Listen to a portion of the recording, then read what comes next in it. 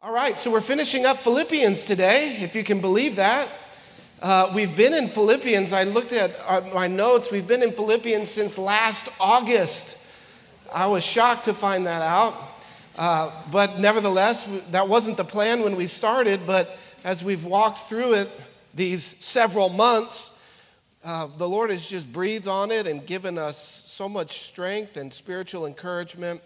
And so we're finishing it up today. We're finishing up the book of Philippians. And so that leads us into next Sunday. So what are we starting next Sunday? Well, I'm starting a new series next Sunday for the summer, a summer series, and you're not going to want to miss it.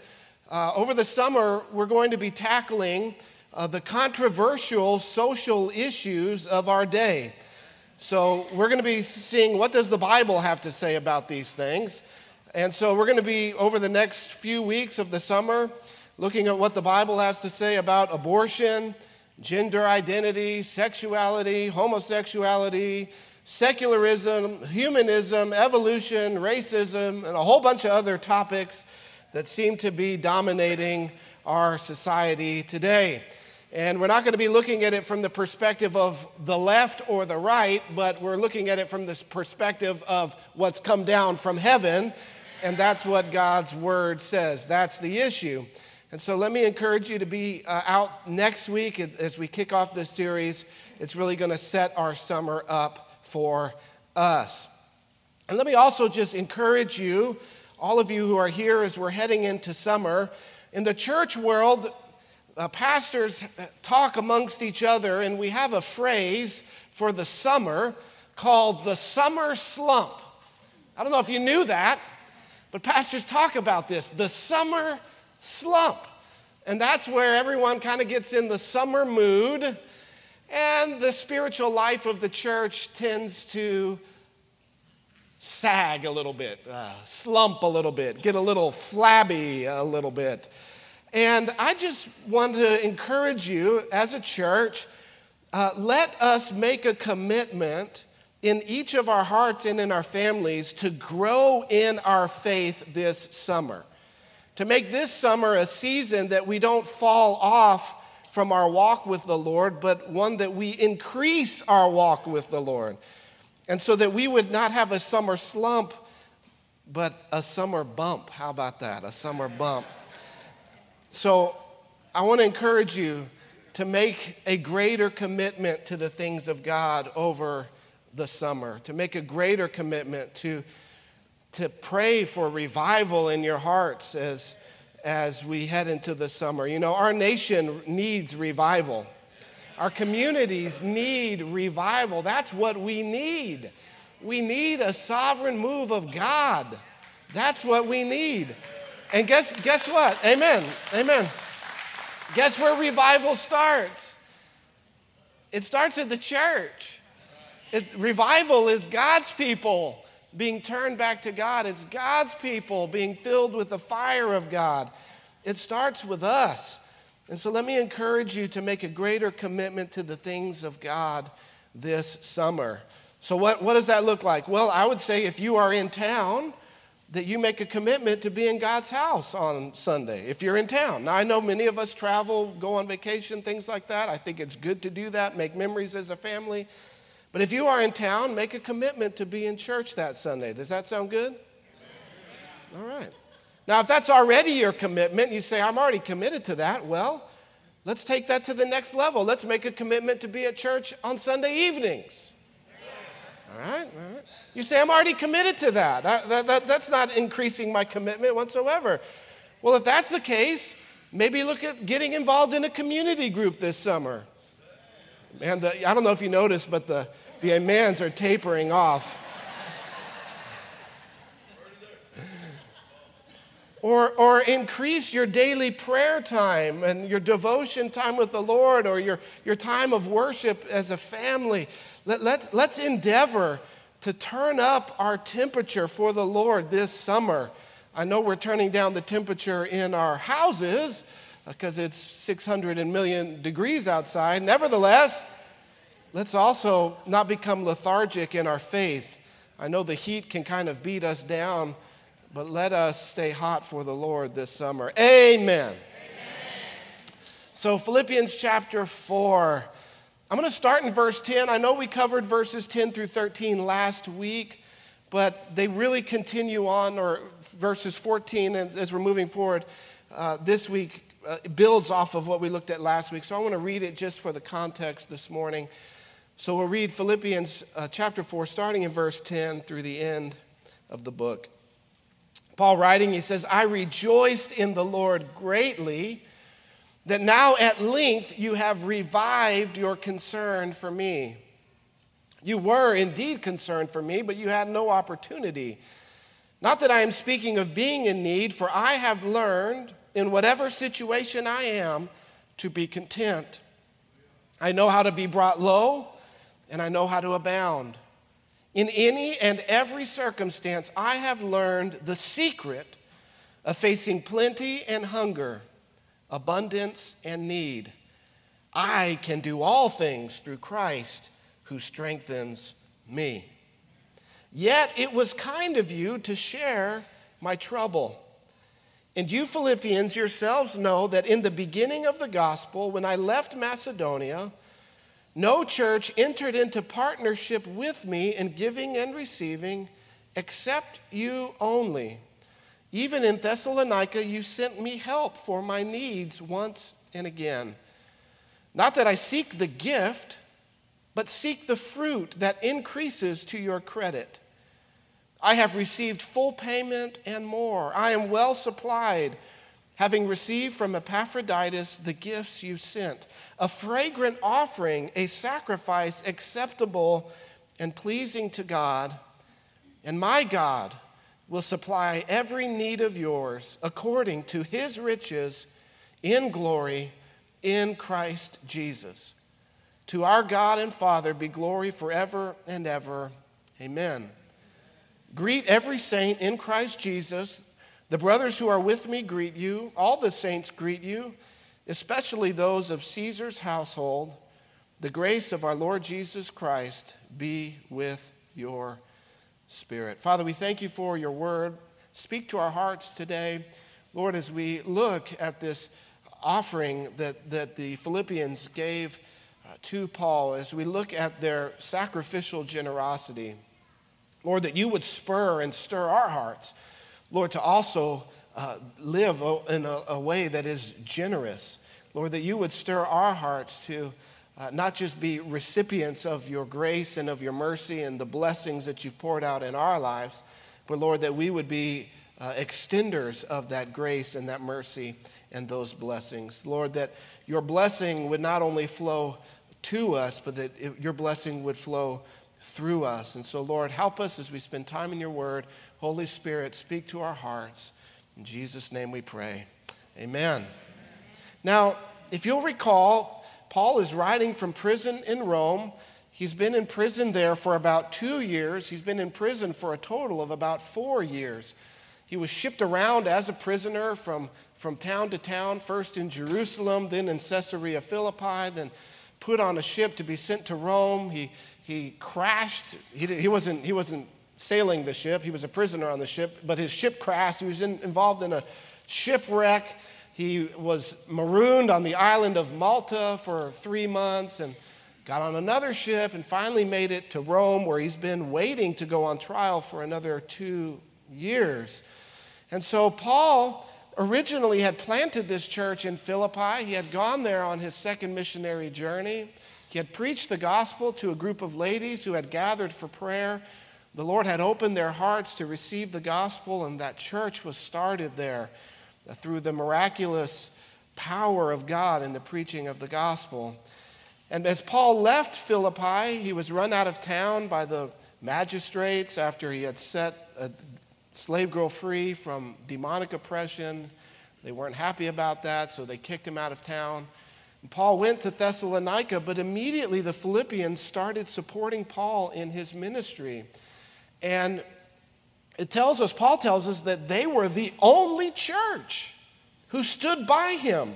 Of all of the churches that Paul planted in Ephesus, in Galatia, in Corinth, of all of the places that he went, of all of the churches he planted, Thessalonica, all of these places that he had poured out his life, these people had become believers in Christ through his ministry, their eternal destinies forever changed because of the sacrifice that he made. Of all of those churches that he started, only one began to support him. Only one began to be one who met his financial needs. And so through the course of time, they had lost touch with Paul. It's been about 10 years from the time that he had planted the church to the time that he's writing the letter. A lot has happened. He fell off the map for a while, and they lost track of him. And so now they find out that he's in Rome, that he's in prison, and so they once again stir themselves up and raise an offering in the church, and they put it in the hands of one of their members, a man named Epaphroditus, and they send him on the trip to deliver it to Paul, who was still in prison in Rome. And so Paul writes Philippians. Philippians is a thank you letter, a thank you note, thanking them for their generosity, thanking them for the way that they have supported him through the years. And so what we see in this passage, and we'll look at here in detail today, is that sacrificial generosity produces three things. Sacrificial generosity produces three things. It produces joy, it produces good fruit for the kingdom of God, and it produces God's blessing in our lives. Sacrificial generosity produces joy, fruit, and blessing. You'll notice in verse 18 that he calls their offering that they sent, he calls it a fragrant offering, a sacrifice acceptable and pleasing to God. When he uses this language, he's using Old Testament language. He's using the Old Testament language of the tabernacle, of the offerings that would be given there. You know, all of the sacrifices in the Old Testament tabernacle, all of them were not atonement offerings. All of the offerings were not sin offerings. In fact, there were many offerings that had nothing to do with sin, but only had to do with people wanting to worship God, with people wanting to thank God and to bring back to God part of the blessing that he had given them. And so Paul roots what the Philippians are doing in this long heritage of the Old Testament tabernacle and all of the sacrifices and the worship that would happen there. Paul says that what they have done is just like the Old Testament saints were doing in the tabernacle. And he says that it was a sacrifice that they gave sacrificially, not simply out of their abundance, but they gave even to the point where it cost them something. They gave to the point when something is a sacrifice, it means you're saying no to something so that you can say yes to this offering. That's the kind of generosity that they had put on display. And so as we move through this today, looking at joy and fruit and blessing, the results of sacrificial generosity, I know that I am preaching to the choir today because Destiny Church is one of the most generous churches on the planet. I mean, Destiny Church, you are a sacrificially generous church. And so I'm preaching to the choir today. I know that, but nevertheless, I want to stir your heart to even grow even more in this issue of stewardship and generosity today. Amen. So, the first thing, sacrificial generosity produces joy. And we see that in verse 10. Paul says, I rejoiced in the Lord greatly that now at length you have revived your concern for me. This offering, this sacrifice of generosity, when it came to Paul through the hands of Epaphroditus, it produced joy in Paul's life. And we see that when we likewise are generous, it produces joy. One of the results of generosity is joy. If you look at the opposite of generosity, of holding on, of being stingy, of being a bean counter, of being a tit for tat kind of guy. Man, there's no joy in that.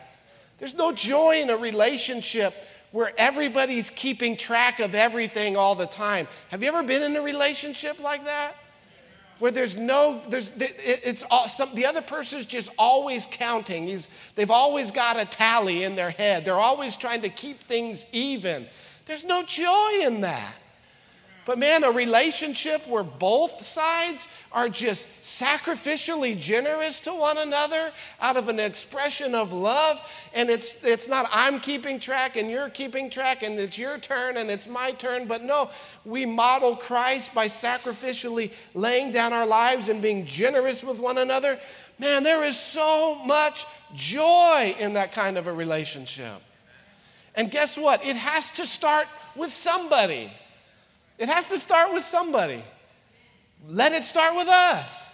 Let us be the first ones that take those steps of sacrificial generosity.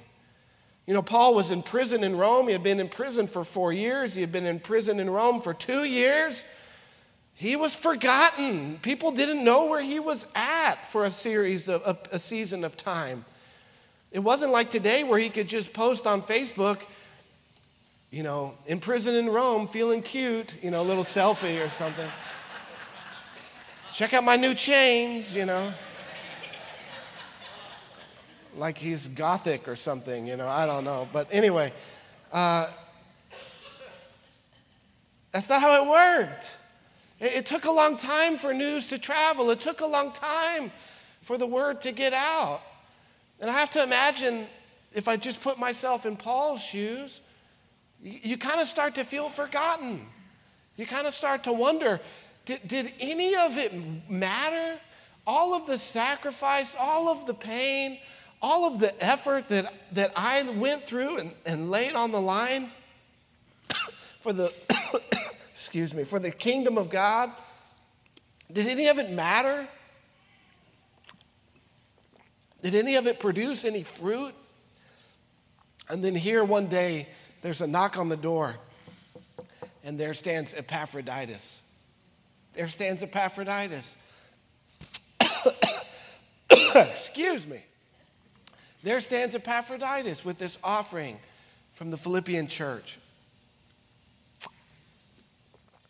And think about how much joy that would bring into your heart. How much joy that would flood your soul. You know, the devil is a liar. I don't know if you know that. The devil is a liar. And he lies to us all the time. And so if he lies to us, you know he was lying to Paul, right? And how many lies of the enemy were immediately dispelled the moment Epaphroditus showed up with that offering? How many of the lies of the enemy immediately were proved false when Epaphroditus showed up? That's why Paul says, when I got the offering, I rejoiced. It produced joy in my heart. It produces joy. You know, often my soul too has been refreshed as I have been reminded of God's faithfulness through the sacrificial generosity of others. Often my soul has been refreshed. How many of you, that's your testimony too? That your soul has been refreshed through the sacrificial generosity of others, as it shows us and reminds us of God's faithfulness to us. It produces joy. The second thing it produces, sacrificial generosity, is it produces fruit, good fruit for the kingdom of God. I'm going to have to put a Ricola in my mouth because I've got a tickle in my throat that will not go away. How many remember this commercial? Ricola. There we go.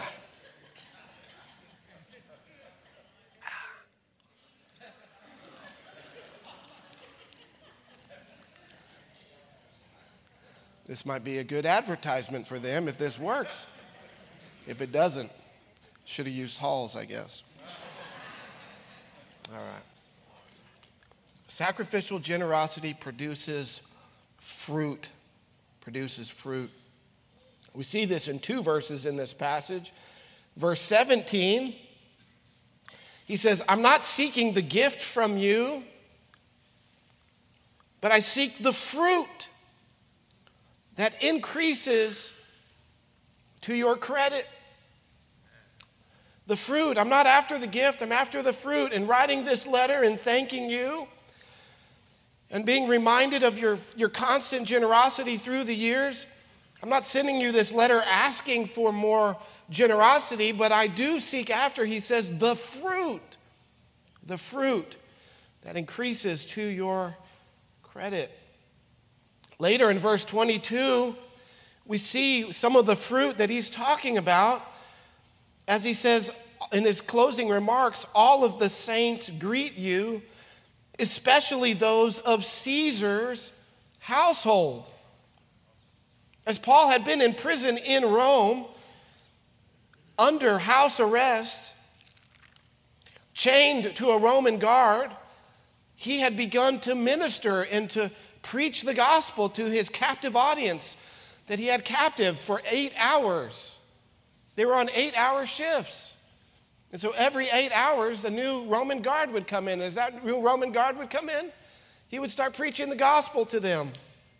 And some of them had been converted to Christ, even of Caesar's own household.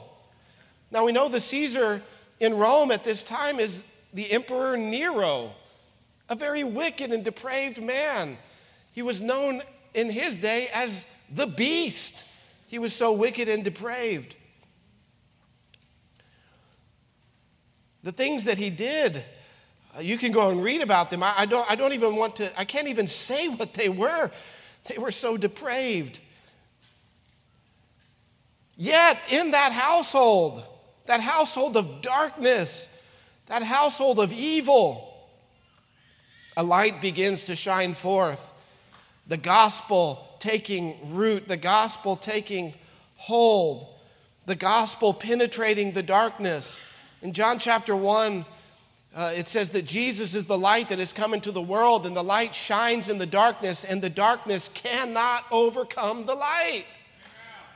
And now a light has dawned even in one of the most darkest households on planet Earth, in Nero's household. That is the fruit of the gospel. And he says that it is increasing to their credit. Now, it's God's will, it's God's desire that we bear fruit. Jesus said it this way in John 15. He said, I am the vine, and you are the branches. Whoever abides in me or lives in me, and I in him, he it is that bears much fruit. For apart from me, you can do nothing. He goes on to say later in the chapter, you did not choose me, but I chose you and appointed you that you should go and bear fruit, and that your fruit should remain, so that whatever you ask the Father in my name, he may give it to you. We didn't choose God, God chose us. And when God chose us, he also appointed us that we would go and bear much fruit, bear good fruit for his kingdom. And here Paul says that through their offering, there is fruit that is being produced. Fruit, they are producing fruit in Rome. He says it increases to your credit. Another translation, another way to translate this passage is to say that he seeks after the profit that accrues to their account. Profit that accrues to their account. This is incredible. What Paul is saying is by supporting his ministry, the Philippians are getting credit for his work. That's awesome. For the Philippians, what a great deal. You mean I don't have to go to prison? I don't have to suffer shipwreck and persecution. All I have to do is support Paul, and I share in the fruit of his labor and ministry. That's what Paul says. He says, I seek after the fruit that increases to your account, increases to your credit. So who is keeping track of this? Who is keeping accounts? It's God. God is the one. God is the one, the Bible says, who is a rewarder. God is keeping track in heaven of the fruit that we produce in our lives. Did you know that? I don't know if you do that. God is keeping tabs on the fruit that we produce in our lives.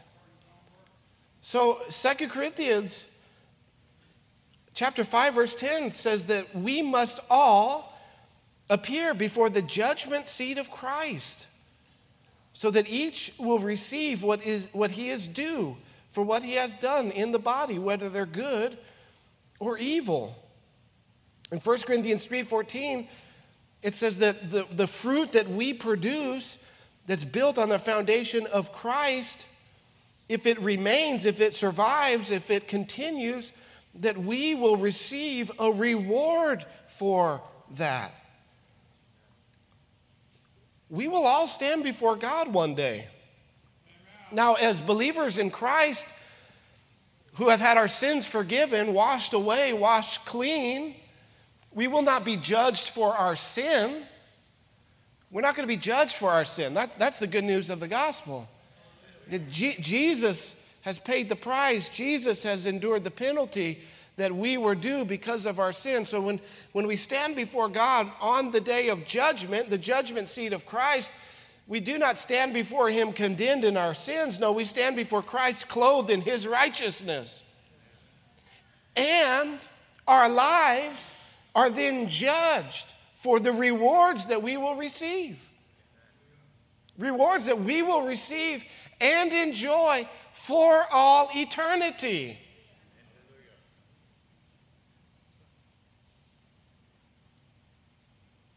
So I don't fear the return of the Lord. I look forward to the return of the Lord. I pray, Lord, hasten the day. Come back soon. But until that day, whether by the Lord's return or through my death, until that day, God's will for me is that I would be fruitful. He chose me and appointed me to bear much fruit. And one of the ways that I can bear good fruit is by being sacrificially generous with those who are doing the work of the kingdom of God. So by sowing into ministries and sowing into missionaries and to giving to people that are producing the fruit of the kingdom of God, it's laying up for myself treasure in heaven, which is what Jesus said to do. He says, don't lay up for yourselves treasure on earth that can be corrupted, that thieves can break in and steal, that the stock market can take a big dip and half of it can be wiped out in a moment. No, he says, lay up for yourselves treasure in heaven. Well, how do I do that? How do I do that? I can't just make a deposit into heaven, can I? You can when you sow into the kingdom of God, when you follow the example of the Philippians, and as they supported the ministry of a missionary who was going out and bearing much fruit for the kingdom of God. Sacrificial generosity produces eternal fruit, fruit that cannot rot, that does not fade away, that will last forever, rewards that we will enjoy on the day of Christ's return and for all eternity, fruit from the kingdom of God. One of the things that Doug reminds me of often is he reminds me that Destiny Church has fruit on the continent of Europe. We have fruit there, fruit for the kingdom of God. We do. Now, I've never been to Europe. Maybe I'll go one day, but he has been, they have been, And they have sowed, and they have labored, and they have toiled, and God has brought increase. God has brought fruit.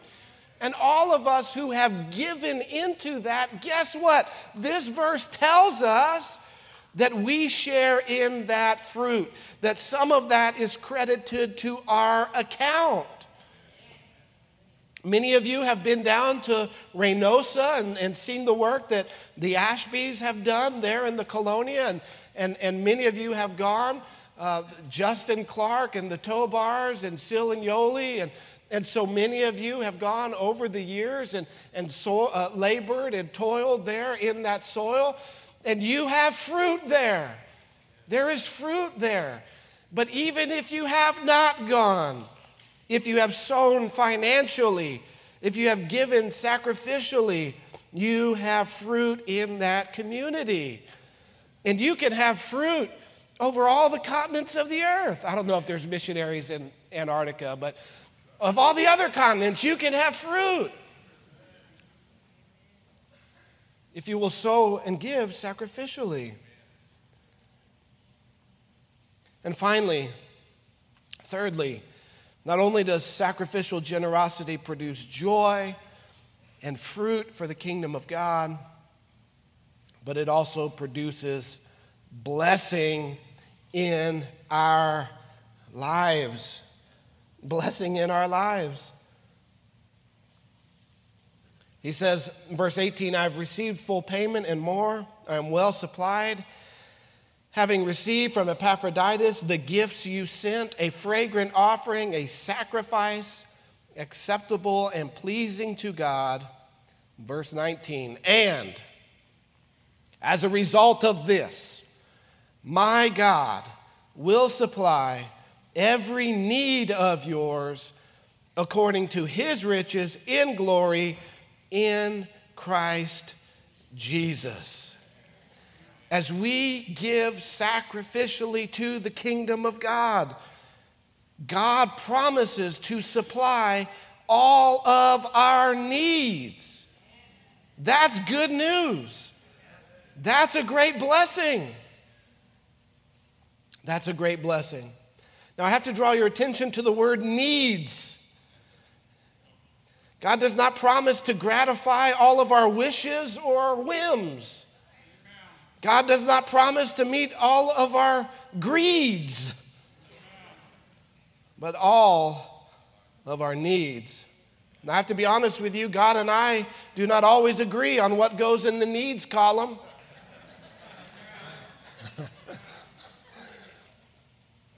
We don't always see eye to eye on what constitutes a need. Sometimes I probably have things in the needs column that really belong in the wants column. And we know that God knows what we need of more than we do. In fact, Jesus tells us God knows what we need before we even ask. He knows what we need.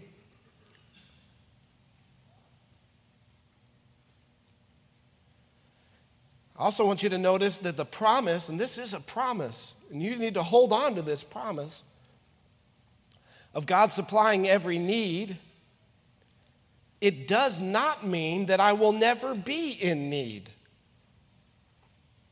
The promise that God will supply every need, it does not mean that I will never be in need.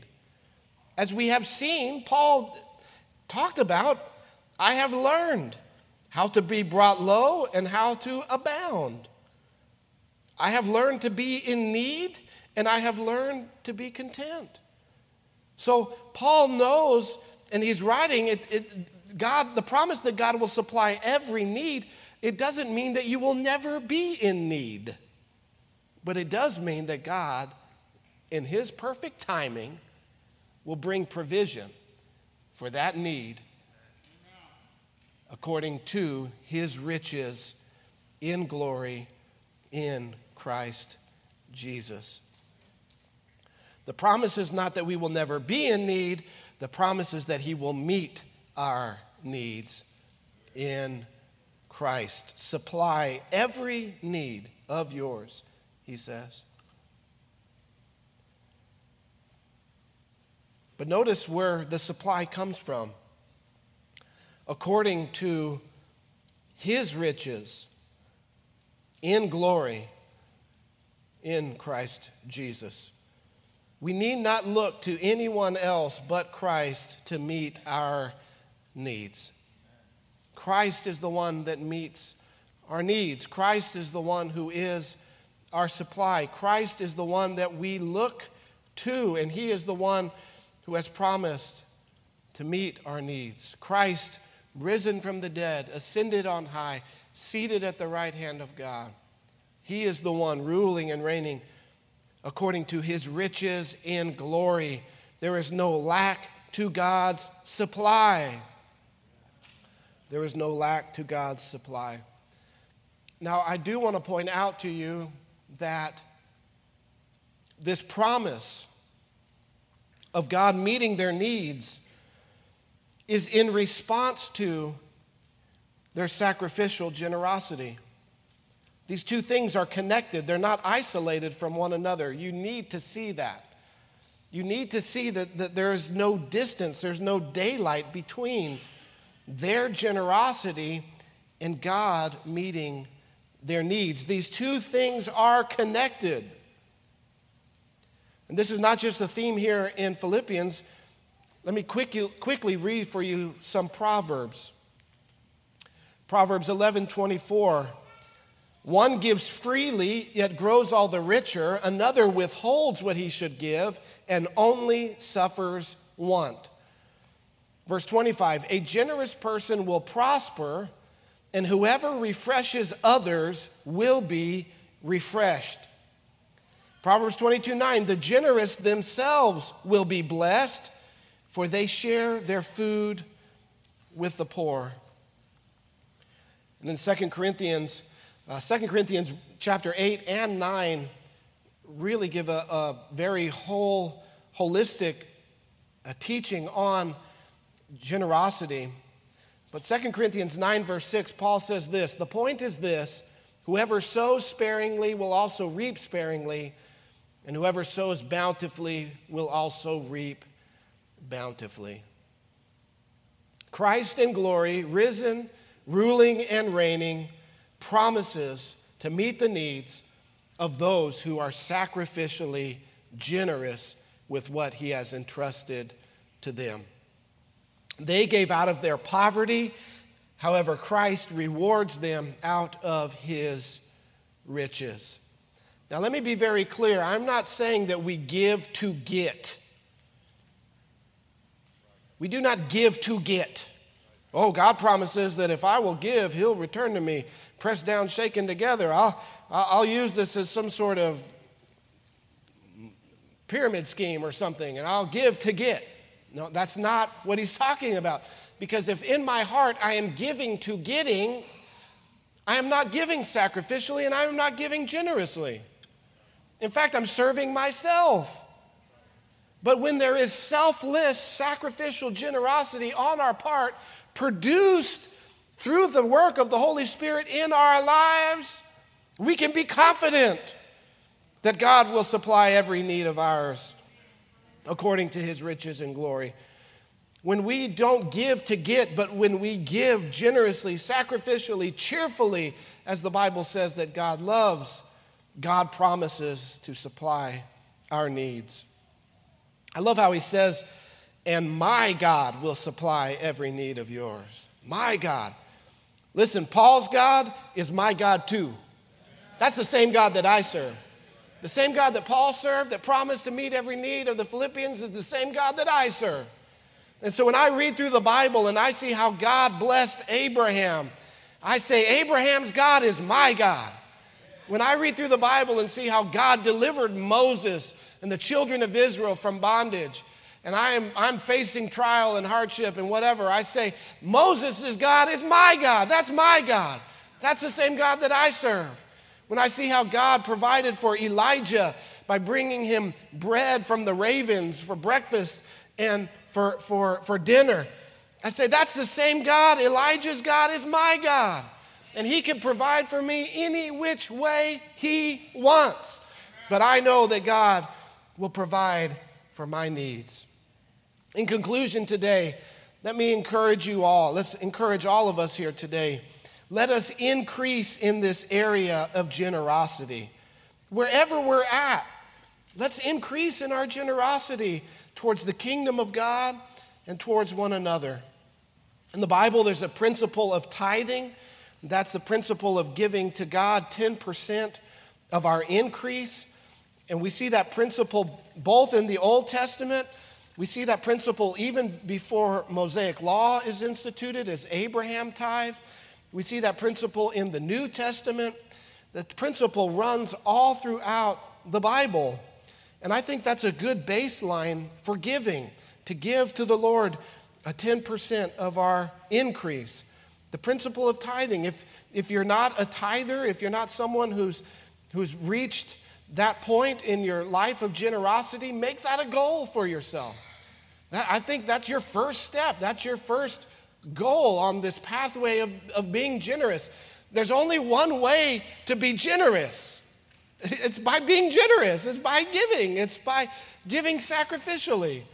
And so we have to start. If you say, I want to increase in this area of generosity, it starts by giving. And I believe the first goal, the first road mark on the pathway to generosity is to be and to put into your life this principle of tithing. If you're already there, you're already a tither, let me encourage you to pick up supporting one of our missionaries monthly. Pray about who that should be. Let the Lord lead you. Or maybe you want to support a different missionary every month. That's fine too, but let's pick up and let's be like the Philippians, that we're entering into partnership in the gospel with missionaries that we have all around the world. If you're already doing that, man, ask God for more opportunities to meet the needs of people, even within our congregation and beyond. But being generous, growing in sacrificial generosity is part of our sanctification. It's part of us being more like Christ. It's part of how God makes us more like Him. Let me encourage you also to budget for generosity, to make a plan to be generous, to set aside resources to be generous. Don't just wait around and see, well, if there's anything left, maybe I'll do this. No, make a plan, be sacrificial, decide instead of doing this, we're going to be generous, we're going to give, we're going to bless others. Heather and I, when we do our budget, every month at the very top of our budget, before anything else, is our generosity, is our giving. We want to make sure that that's a priority in our lives. And I would encourage you to do the same. Budget for generosity. Make a plan to be generous. And then ask God to give you opportunities to use the resources He's given you to be generous. You know, it's not about the amount, it's about the heart. It's about the heart. It really is about the heart. Jesus says, where your treasure is, there your heart will be also. Our generosity is in response to God's generosity to us. How many of you would say your testimony is that God has been very generous with you? Amen. Amen. He has been sacrificially generous. The greatest gift He's given us is the gift of salvation in Christ. He has blessed us with eternal destiny and a future with Him, forgiveness of sins. Generosity beyond what we can imagine, sacrificially generous. It's a good thing that God is not stingy. Otherwise, we'd all be in a whole heap of trouble. But God is sacrificially generous. Jesus laid down His life to redeem ours. Any ounce of generosity that we have towards the kingdom, towards God, towards anyone else is only, must be, should be a response to His generosity in our lives.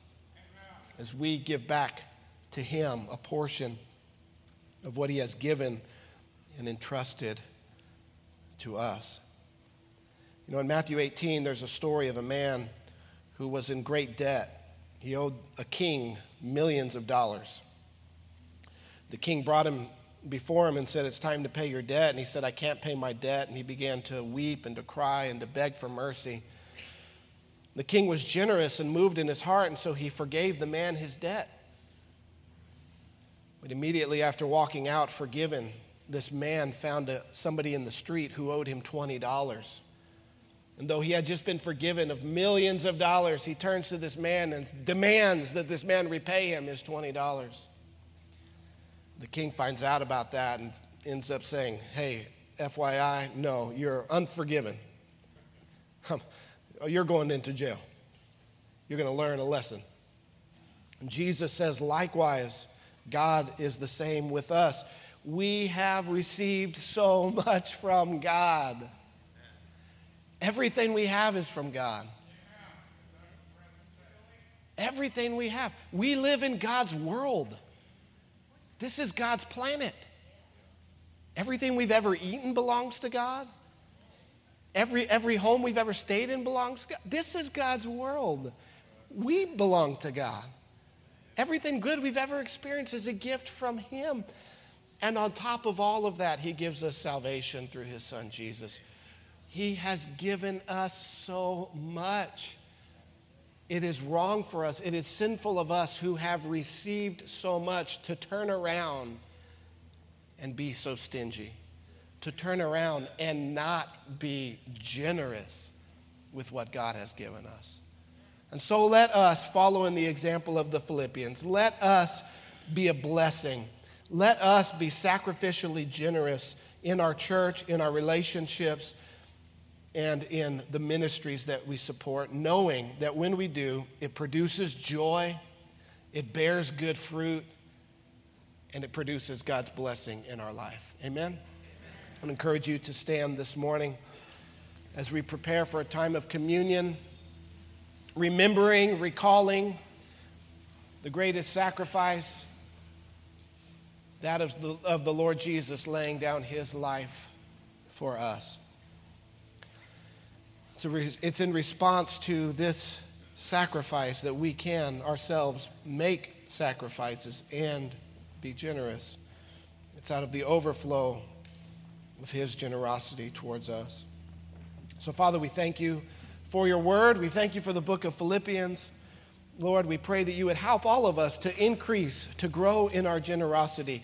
Lord, not comparing ourselves with one another, but just taking our next step, that step of faith, knowing, Lord, that when we do, it will produce joy, it will bear good fruit, and that we will see Your blessing in our lives.